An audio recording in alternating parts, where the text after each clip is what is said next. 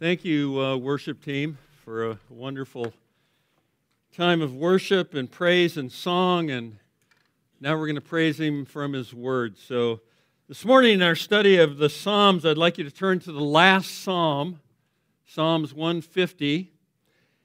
And we're going to get the psalmist's concluding thoughts on this entire book. And I think it's resounding in my mind. As I studied this all week, it's just ringing in my ears what he says here. And I believe it's David who wrote the psalm. It doesn't say whether he did it or not, but it sounds like David, it smells like David, it looks like David. So I'm thinking it is David. Okay? We apply that symbolism to a duck, right? If it quacks and waddles and looks like a duck, it's a duck, right?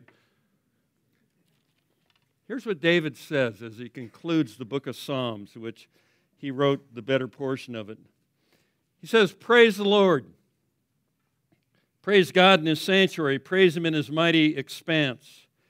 Praise Him for His mighty deeds. Praise Him according to His excellent greatness." Then he tells us how. Praise Him with trumpet sound. Praise Him with harp and lyre. Praise Him with timbrel and dancing. Praise Him with string instruments and pipe. Praise Him with loud cymbals. Praise Him with resounding cymbals. Let everything that has breath praise the Lord. Then he ends the Psalms by saying, "Praise the Lord." Now, in these final 6 verses, we have the psalmist's conclusive thought on all that he has written, and it's this: hallelujah. One word. Hallelujah. Praise the Lord. Because when you get down to it, that's the whole point of our lives. To give praise and glory to God. We really and ultimately exist for no other purpose. And as we're going to see, nothing in this universe exists for any other purpose than hallelujah. Praise the Lord. All of creation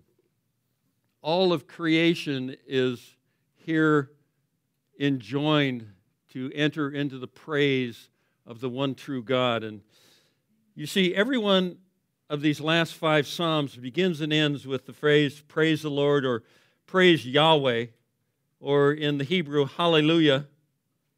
In fact, in this final Psalm, that phrase or word is used 13 times, as one commentator said, once for each of the 13 tribes of Israel, if you count Ephraim and Manasseh, one of the extra tribes. The Levites were to not own anything in the land, and Ephraim and Manasseh took the place of Levi, and there are actually 13 tribes if you count them all, and they were all to the praise and glory of God, or they were to be to the praise and glory of God. The phrase praise the Lord or praise Him in these last 5 Psalms is used almost 45 times. And what began in Psalms 1 as a contrast between the righteous and the wicked and an exhortation to godly living ends in a pantheon of praise to the one we worship and serve. And that's the way it should be. We start out kind of wanting to please God and living for ourselves and trying to be a better person, right? And then we end up knowing Him and loving Him and serving Him and living to the glory and praise of God Almighty. And I believe that's by design because, as James chapter 4 says, as we draw near unto God, He draws near to us. And the end result is the worship of God in spirit and truth, as John 4:23 and 24 says. This is the end result of everything right here. This is the goal. This is the creme de la creme. This is the apex of the Christian life that David is describing in this psalm. Ultimately and increasingly, our lives are to be lived to the praise and the glory of the one true God manifest in the Father, Son, and Holy Spirit. Or as the Apostle Paul said in 1 Corinthians 10:31, he said, whether you eat or drink or whatever you do all what? To the glory of God. Everything is to the glory of God. That's why we exist, for the glory of God. People say, well, why do I exist? Why am I here? what's my life to be all about? Why am I even alive? Well, you're alive to give glory to God, and that is the only reason you're alive. Now, as we consider this psalm, that's what I want us to consider. What does it mean to do all to the glory and the praise of God? Where, what, and how do we do it? And in order to do that, I've broken the psalm up into 4 parts. I want us to see the everywhere of worship in verse 1, the eternal one of worship in verse 2, the everything of worship in verses 3 through 5, and the end result of worship in verse 6. So to begin with, let's look at the everywhere of worship in verse 1. He begins with a very generic, praise the Lord. And that should ring out literally through the universe, because everything was created by the true Creator God to praise Him. That's why He put it into motion. He wanted them to glorify Him, wanted us to glorify Him. He wanted the entire creation to sound forth His glory. Then he says, praise God in His sanctuary. He brings it down home. Praise God in the church. Praise Him in the assembly. Praise Him in the worship center. In this case, possibly the temple or the tabernacle. And he says, praise Him in His mighty expanse. And that kind of includes everything. You know, go out tonight and look at the mighty expanse that is to praise and honor and glorify God. And you'll be dumbfounded. You know, the exhortation here, as I said, is to all the world, in fact, to all the universe, to praise God. For there are no other gods, as the Scripture says, the gods of the people are demons. There is an evil, wicked, rebellious force. Not only mankind is evil, rebellious, and wicked, as we're going to talk about later, but Satan and his demons are too, and they have set themselves up as gods to men in so many ways, through so many religions, through so many philosophies and man-made stupidity. There's one true Creator God, and He should be the sole focus of our praise and adoration. So David says, hallelujah, praise the Lord. And here David, or the psalmist, exhortation, I'm going to take it as David, is to praise God in His sanctuary, as I said, possibly the tabernacle or the soon-to-be temple as far as it applied to Israel, and in His mighty expanse, the heaven and the heaven of heavens.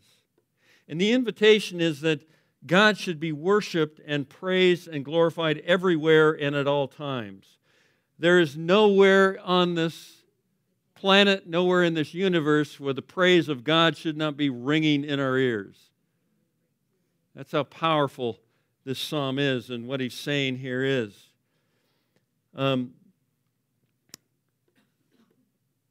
That's God's just due, isn't it? If He brought it all into existence, whatever He brought into existence should turn around and praise Him, right? For even existing. I don't care what it is, a fish, a goat, my dog, me, every one of us. We should turn around and give the one thanks and glory and praise and adoration for just the fact that you're here, period. You exist for no other reason. You're here for no other reason. Why do you think Satan tries so hard to rob God of being the Creator? Why do you think we have these idiotic theories and so on and so forth? Chispa was telling me they were going to go to the Galapagos Islands. That's where Darwin came up with his idiotic theories. Those weird-looking lizards, those things that hang out on the rocks and stuff that you see so many pictures of, they exist for the glory of God, period. For no other reason. That's why they exist.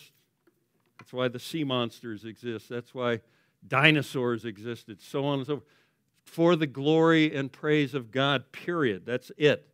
But man, being created in the image of God in a sinful state, wants that glory for himself, right? I thought about that and thought about this week, and I came up with this theory. I don't think it's wrong. I just have never heard it spoken before. But Man in his sinful state desires the glory that was meant for God. Because he wants to be his own God. And the day you eat of the fruit of the tree, you'll be like God, knowing good and evil, and you'll receive the glory for yourself that was meant to go to God. That's man. Check it out. Look at, keep your thumb in Psalms 115. Go to Romans chapter 1. And I'm excited. We're going to be going through Romans in September. This is just a little advertisement. So if you want to get in on that verse-by-verse book study, we're going through the book of Romans coming September. But in Romans chapter 1, verse 18, it says, "For the wrath of God," and keep in mind that we're going to see a little bit later that we are children of wrath, destined for wrath because of our rebellion and sin against God. He says, "For the wrath of God is revealed from heaven against all ungodliness and unrighteousness of men who suppress the truth in unrighteousness." John 3:19, "Men love the darkness and would not come to the light, because that which is known about God is evident within them." God has given them a God consciousness. Solomon said God has placed eternity in our hearts. "For God made it evident to them." They know that there's a God intrinsically. But we love our sin so much, we love our glory and our exaltation so much that we'd love to get rid of God. Look at what's happening in our nation today. He says, "For since the creation of the world, his invisible attributes, his eternal power, his divine nature have been clearly seen," not muddled. It's not like, oh, I can't look off into space and see the infinitude of a creator. Space can never end, right? So it has to go into an infinite dimension, and in order to create that, there has to be an infinite designer, and that alone should cause men to bow before God. But he says it's been clearly seen, being understood through it has been made, so that they are without excuse. Man will not have an excuse before God. He won't stand there and go, well, I was misled. You can figure it out on your own. You don't need some professor or some, quote, expert to figure it out for you. You are without excuse to just look at the creation and go, wow, that's awesome. There must be an awesome designer of it. There must be an awesome God who created it. He says, "For even though they knew God," men know there's a God intrinsically. You don't have to tell a child that there's a God.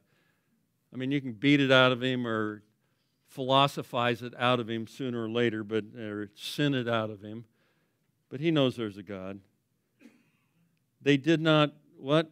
Glorify him or honor him or praise him as God or give thanks. Why? Because who would we like to thank more than ourselves?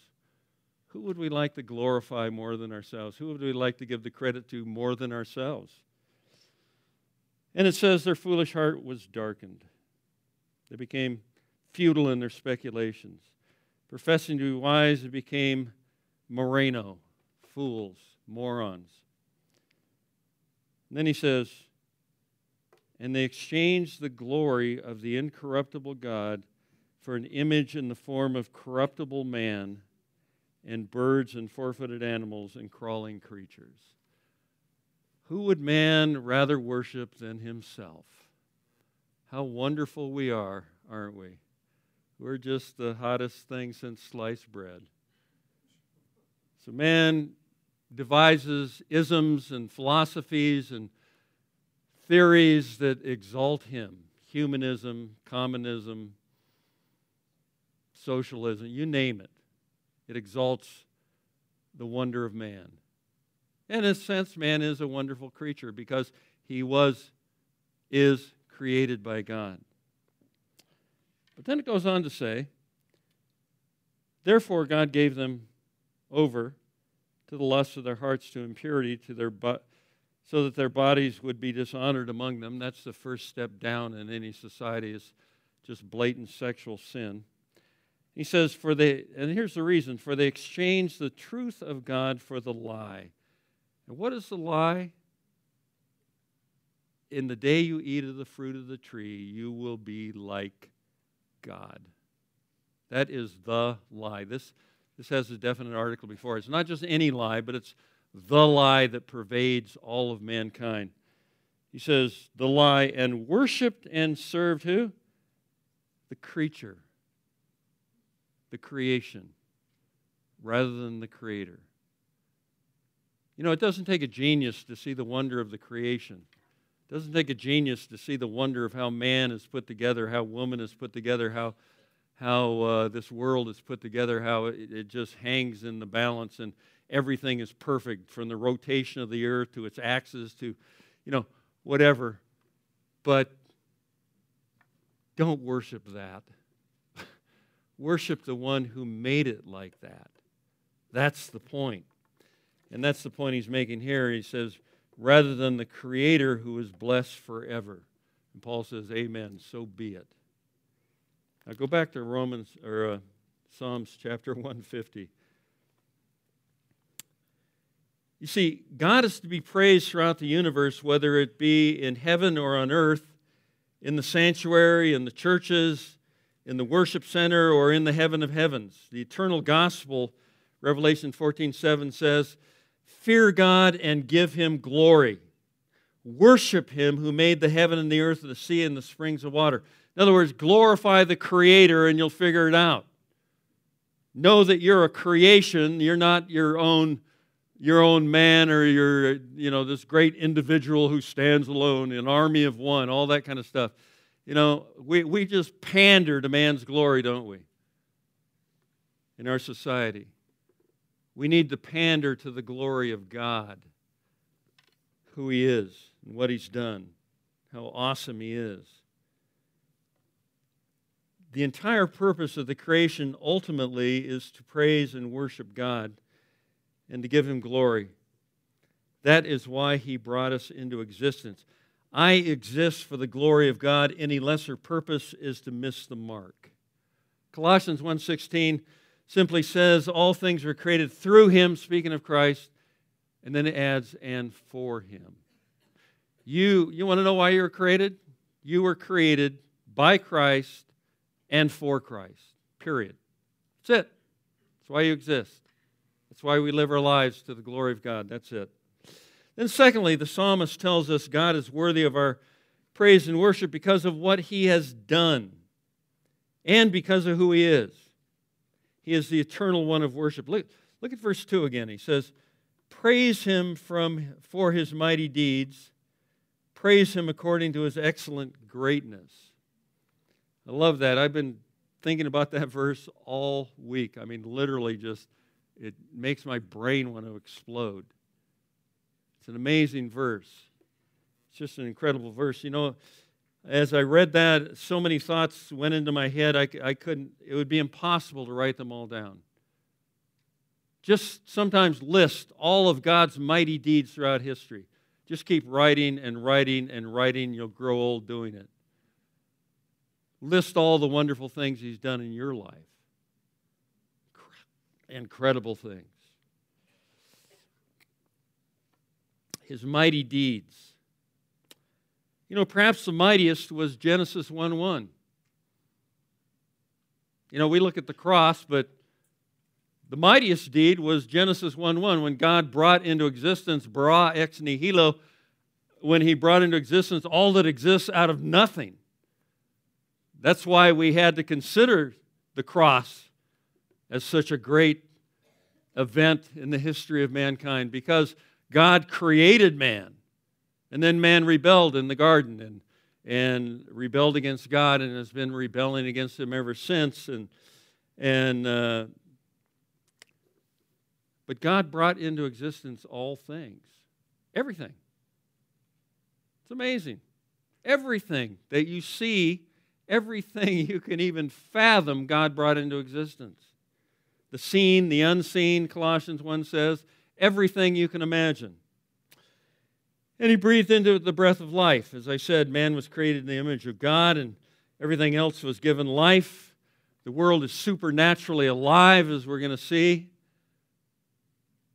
Incredible world we live in. Jesus would have made the stones even cry out on the day He entered Jerusalem as their Savior. And they would have cried out. The trees will clap their hands someday. All of creation will scream the praises of God. It's hard to fathom, but the world is so alive. You can just feel it, but it's muted now because of sin. And man sinned. And the world became so wicked that God wiped it out with the flood, right? There's evidence of the flood just everywhere. That's why they're afraid of global warming. What if the ice caps melted? We would be inundated with water, right? We'd drown.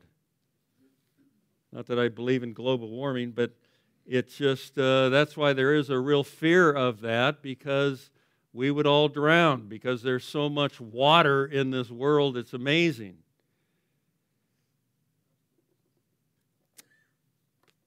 But he spared Noah. And then he called out Abraham out of Ur of Chaldees. He established his chosen people Israel, called them out of Egypt into the promised land, and through them the Messiah would come. And he sent his son. This is the second greatest event in the history of the world. He sent his son to be the Redeemer, the Savior of mankind, that we might be redeemed and receive the forgiveness of our sins. Then he established his church on the day of Pentecost after Christ's resurrection and ascension, and down through the ages, countless millions have been brought to faith in Jesus and will spend eternity in the new heavens and new earth, where death and pain and suffering are forever abolished and forgotten. I believe that's the third greatest event in the history of the world, but it's yet future. Those are some of his mighty deeds. We could fill in the gaps with hundreds, if not thousands, of other things. And add to that the multitude of blessings he has done individually on each of our behalves down through the ages, and we can begin to understand that we should praise him for his mighty deeds. Now, as I thought about this some more, I love the order here. It says, praise him for his mighty deeds, then praise him for his excellent greatness. Because as we praise God for his mighty deeds, it serves to magnify his mighty person in our life. We don't just go, oh yeah, there's a God. Whoopie-doo. I'm so excited. You start praising him for what he's done in your life. You start praising him for what he's done in the history of the world. And it won't be whoopie-doo. It'll be raising your hands in praise and honor and glory of him, right? Because as we praise him for his mighty deeds in history, and as we praise him for our great salvation and all the other wonderful things he has done for us, it then magnifies his excellent person. Let me show you what I mean. Turn to Ephesians chapter 2.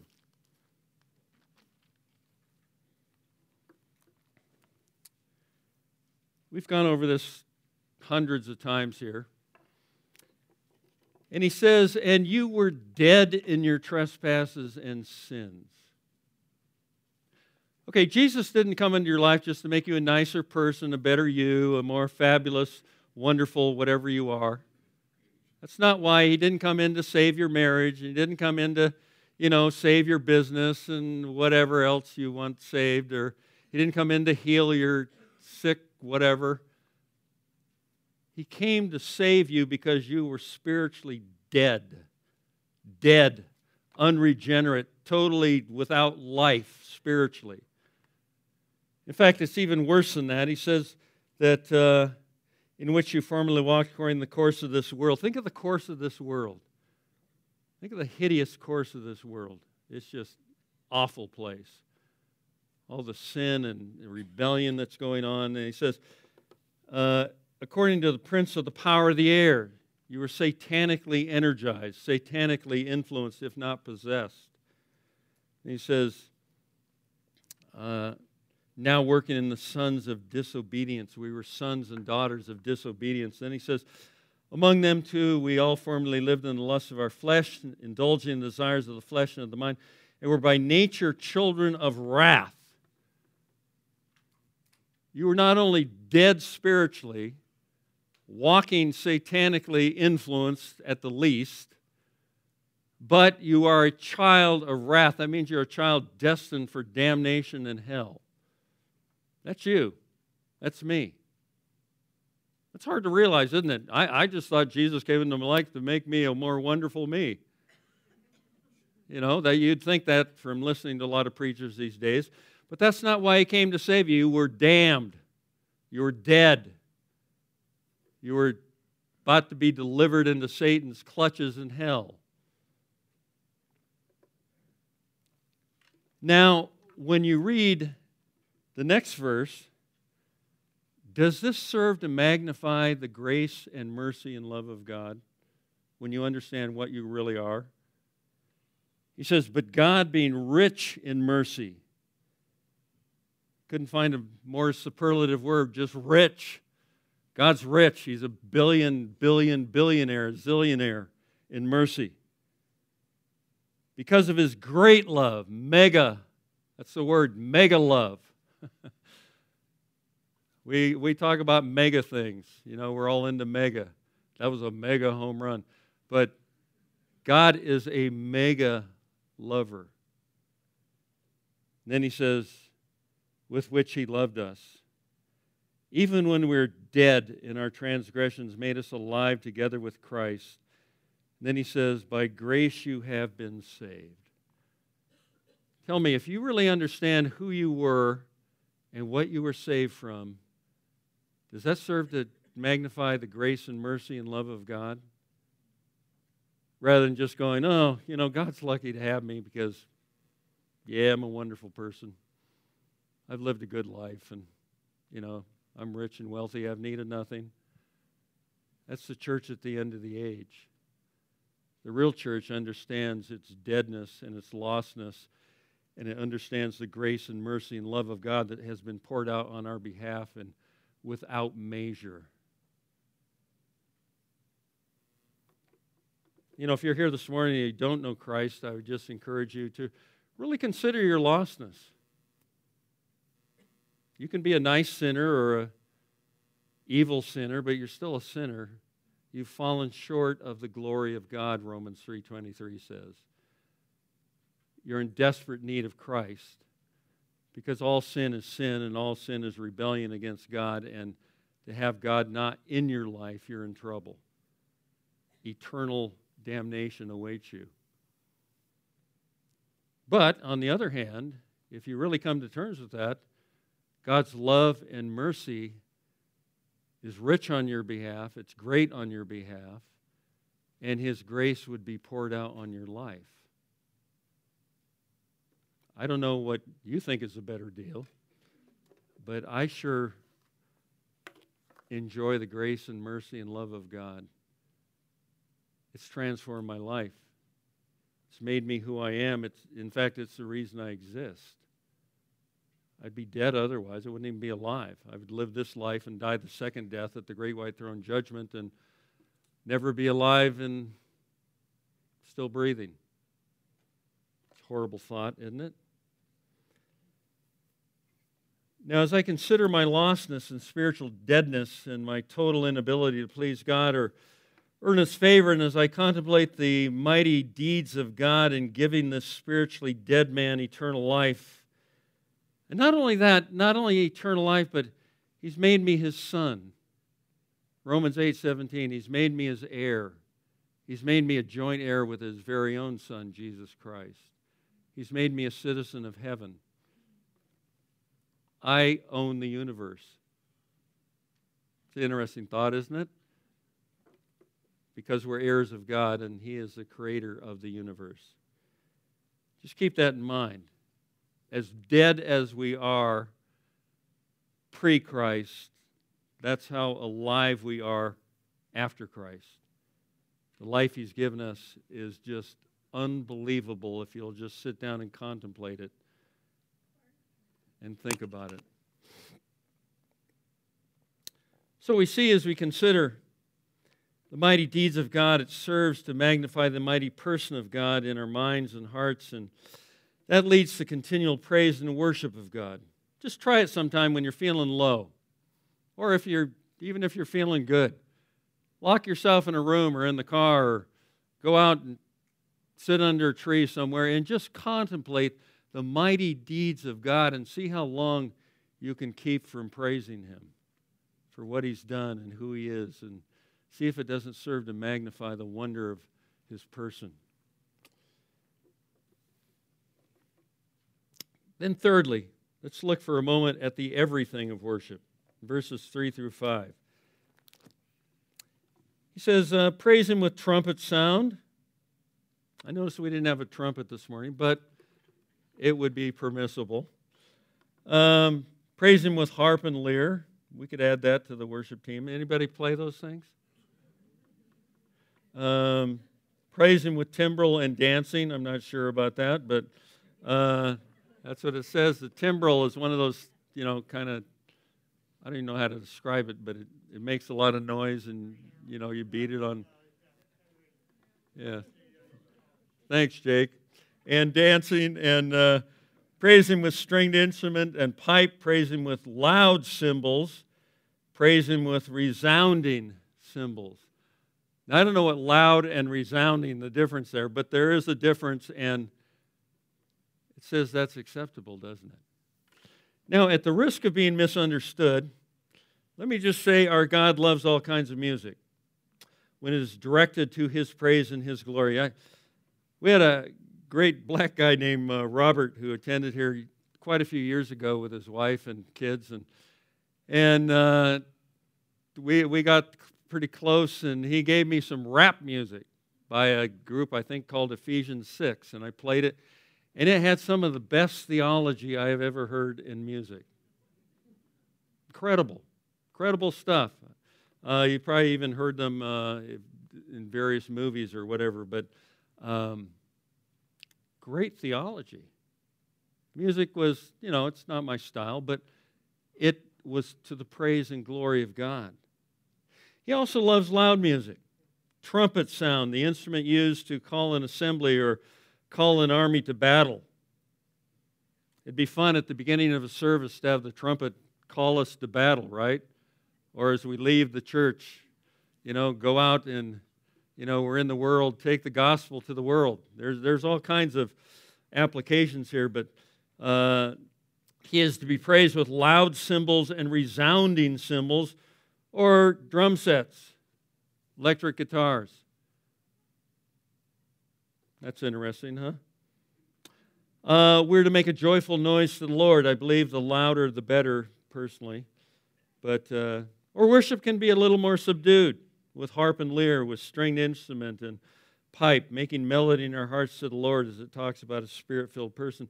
Or it can be enthusiastic with timbrel and dancing and the raising of hands. I remember when Marty Upton was alive and well, and he had come to church, and he would stand right over there, and he'd be dancing while we're doing worship, and even during the sermon. I didn't let it distract me, but it was great. And Marty did it from a pure heart. There wasn't any motivation there to draw attention to himself. He did it in the back, and he was doing it to the praise and glory of God. Or it can be, I think I'll stop there. But notice that the point of all this is that we are praising Him. That's the point. It's easy, we've seen this over and over again, but it's easy for a musician to get wrapped up in his playing and how good he is and how wretched everybody else is. And, he can start worshiping, in a sense, himself or herself or whatever, because nobody becomes good enough for them. But the point is, the mode and instrument of worship is very secondary to the one we worship. Since when does it have anything to do with our taste? I can't worship there. Well, you got a problem, not wherever there is. If you can't worship there, you haven't got a heart of worship, and you need to develop a heart of worship, because you can worship God with everything you have. I don't care where you are. I've never gone to a bad worship service unless they're preaching heresy. And that was only once or twice. But notice, it's who we worship. Praise Him by whatever means you can. If you have an instrument, praise Him with that. If you want to dance in the back, notice I said in the back, do that. Praise Him with that. If you want to raise your hands, raise your hands. Praise Him with expression. If you want to fall on your face in adoration of God, you feel led to do that, do that. We had some kids from, what's the school that you were working at, Dave? Azusa Pacific. We had a group one time that came and several of the kids would get on their face and worship God during our worship services. It was very inspiring. It was very moving to watch. And God, I think His heart was moved too. It wasn't done in a showy fashion, but it was praise and adoration of God. The usual way is with our voice, isn't it? And as we sing as unto the Lord. We're not worried about who's in front of us, who's in back of us, who's at the side of us, and what they're thinking of, whether we sound like a frog croaking or we sound like an angel singing. That's not the point. The point is, who are you worshiping? Who are you praising? Who are you giving glory to? And it better be God. Because fourthly, that's the end result of a life of worship. Look at verse 6. He says, let everything that has breath. You got breath this morning? All right. I don't hear an affirmation of that. You got breath this morning? Praise the Lord. Praise the Lord. In one final summary statement, David defines the whole of life for us. It's an incredible thing. Hallelujah. One word in the Hebrew. Praise and worship the one true God. You know, William Plummer once said of David, he said, David is the psalmist of eternity. What a destiny. What a power hath poetry when inspired by God. Then he added, the little shepherd has become the master of the sacred choir of the universe. And as he expressed that, David, let's say David got the point. Praise God. Hallelujah. Now, whether those accolades of David are deserved or not, David did get it right. Let everything that has breath praise the Lord. Praise the Lord. More profound words, I believe, were never spoken. God defines life in one word through David. Hallelujah. That's it.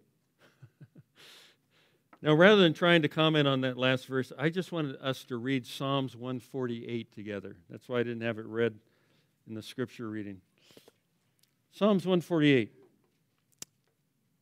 Notice again it begins and ends with praise the Lord, but he says, praise the Lord from the heavens, praise Him in the heights, praise Him all His angels, praise Him all His hosts, speaking of the host of heaven, the angels and the saints of all time who have preceded us. Praise Him, sun and moon. I always thought of them as inanimate, but they're alive, aren't they? Praise Him, all stars of light. You know, Psalms 19 says, the heavens declare the glory of God. The firmament's His handiwork. Day to day pours forth speech. Night to night reveals knowledge. And that's true, isn't it? Praise Him, highest heavens, and the waters that are above the heavens. Let them praise the name of the Lord, for He commanded and they were created. That's why. God created them, so praise God. You're a creation of God, so praise God. He's also established them forever and ever, and has made a decree which will not pass away. Genesis 1, you know, God spoke the world into existence. It says, praise Him from the earth, sea monsters in all depths, fire and hail, snow and clouds, stormy wind fulfilling His word, mountains and all hills, fruit trees and all cedars, beasts and all cattle, creeping things, and winged fowls. They are creepy, aren't they? But he says, kings of the earth and all peoples, princes and all judges of the earth, both young men and virgins, old men and children. Let them praise the name of the Lord, for his name alone is exalted. His glory is above the earth and heaven, and he has lifted up a horn for his people, praise for all his godly ones. Even for the sons of Israel, people near to him, praise the Lord. That gets across the point, doesn't it? Beloved, someday soon, when Christ is revealed in all his glory during the revelation, and the creation is set free from its bondage to sin and futility, as Romans 8 tells us it will be, the whole creation is going to let loose in praise to its Creator. There will be nothing to hold it back. Let me just close by reading, you don't have to turn there, but Revelation chapter 5. In verses 11 through 14. This is the scene in heaven as Christ begins to reclaim the earth and liberate it from the rebellion of man and from the curse of sin. It says, then I looked and heard the voice of many angels around the throne and the living creatures and the elders, and the number of them was myriads of myriads. In Greek that means 10,000s upon 10,000s and thousands of thousands. And what were they saying? And they're saying with a loud voice, notice, worthy is the Lamb that was slain to receive power and riches and wisdom and might and honor and glory and blessing. Sevenfold praise of the Lamb. And every created thing, get that? Every created thing, that's everything which is in heaven and on earth and under the earth and on the sea and all things in them, I heard saying, to him who sits on the throne and to the Lamb be blessing and honor and glory and dominion forever and ever. You know, finally, in the end, the sin-cursed earth is liberated from it, and all of creation just goes into the praise and glory of God and Christ. And the four living creatures who are somehow associated with the creation kept saying, amen. So be it, so be it. They longed for that day. It says, and the elders fell down and worshiped. That'll be you and me worshiping at the throne if we get there at that point. And we'll be saying hallelujah, I would imagine. You know, it's a wonderful thing to know who we are in Christ, and to really know what Christ has done for us, and then to give Christ the praise and the glory and the honor he deserves for what he's done. It serves to magnify his person.